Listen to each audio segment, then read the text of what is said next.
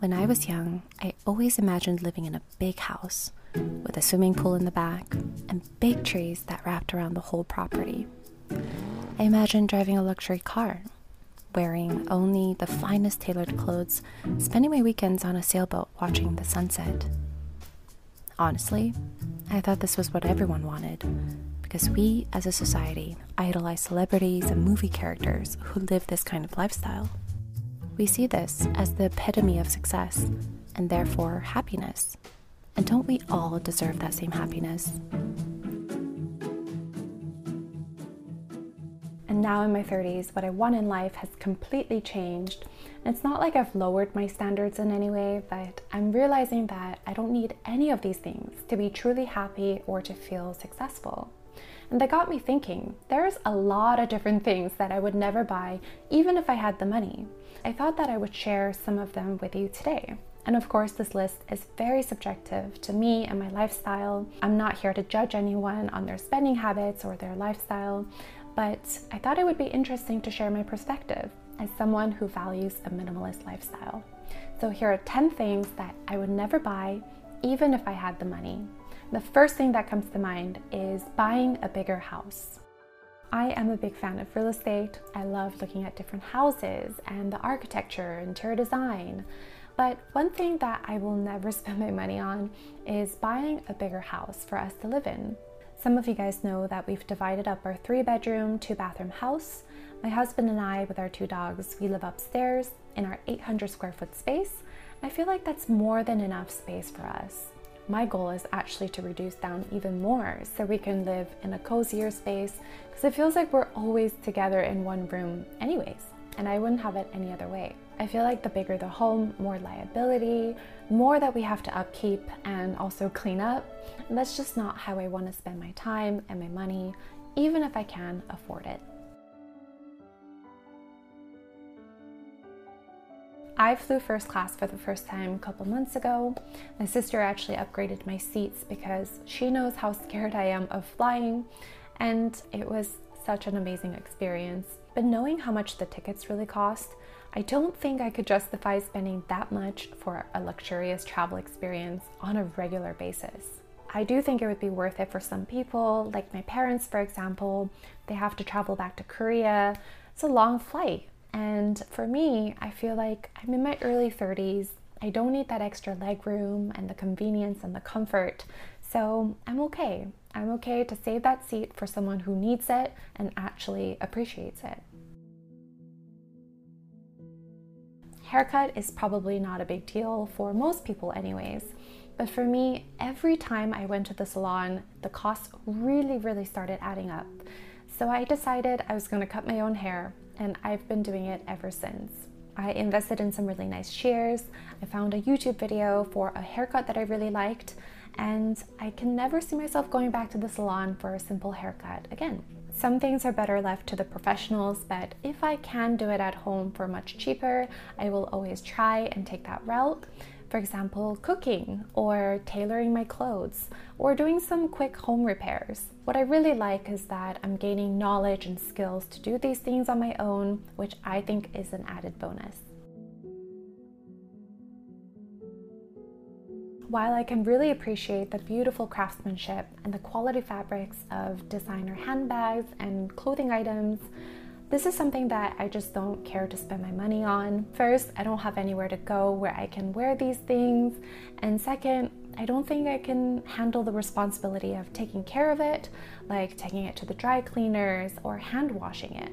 I don't mind paying a little bit extra for what the clothing is actually worth, but when it comes to high-end or luxury items, some of the brands, you're not just paying for the clothing item, but you're paying for the marketing and also the brand name, which I really don't want to spend my money on. And honestly, there are so many amazing brands out there who offer ethical, affordable, and good quality items that better suit me and my lifestyle, so I would rather invest in those pieces instead.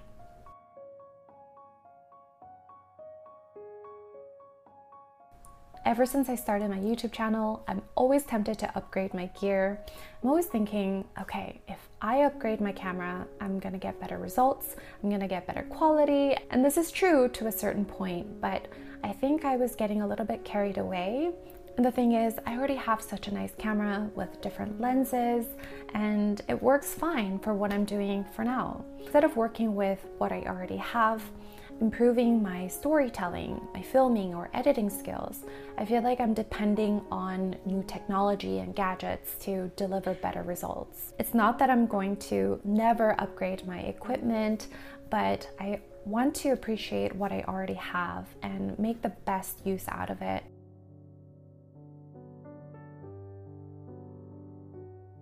I used to love going to fine dining restaurants. It's such an experience, not just the food, but the getting ready and the atmosphere and the beautiful presentation.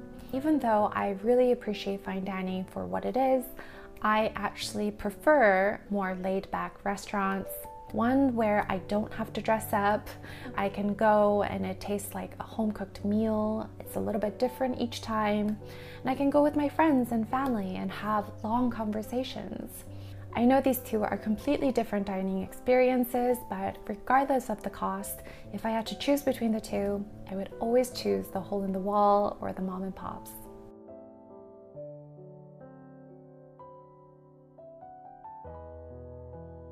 I always walk my dogs next to these resorts on Maui, and I would always dream in staying in one of them. But the more that I traveled, I noticed how little time I actually spent in the hotel room. And usually my traveling consists of lots of walking and exploring, coming back to the hotel just to sleep. I think a resort stay would be perfect for someone who really needs to relax and get away from everything for a while, but that's just not my ideal way of traveling. You can probably tell by now that I'm really practical. A car to me is a vehicle that gets me from point A to point B, and it really doesn't matter what kind of car I have. In fact, if I could walk instead, bike, or use public transport, I will definitely take that route. I have the 2012 Toyota Hybrid, and that's been paid off for a long time now. It's reliable, it's compact, great on gas, and to me, that's more than I could ask for in a car. I recently visited LA and I could see why delivery services would be valuable there. A lot of people don't own cars and maybe finding parking is impossible. Like I mentioned in my latest video, the convenience would be for people who actually need it, but my lifestyle really doesn't call for any delivery services. It might sound odd to a lot of people, but I actually love picking out my own produce. I love just wandering around the grocery store. Food shopping is one of my favorite things to do. It's just become a big part of my routine. So delivery services is truly not necessary for me and my lifestyle. This is more of a category than a specific thing, but if I can avoid paying full price for an item, I will always take that route.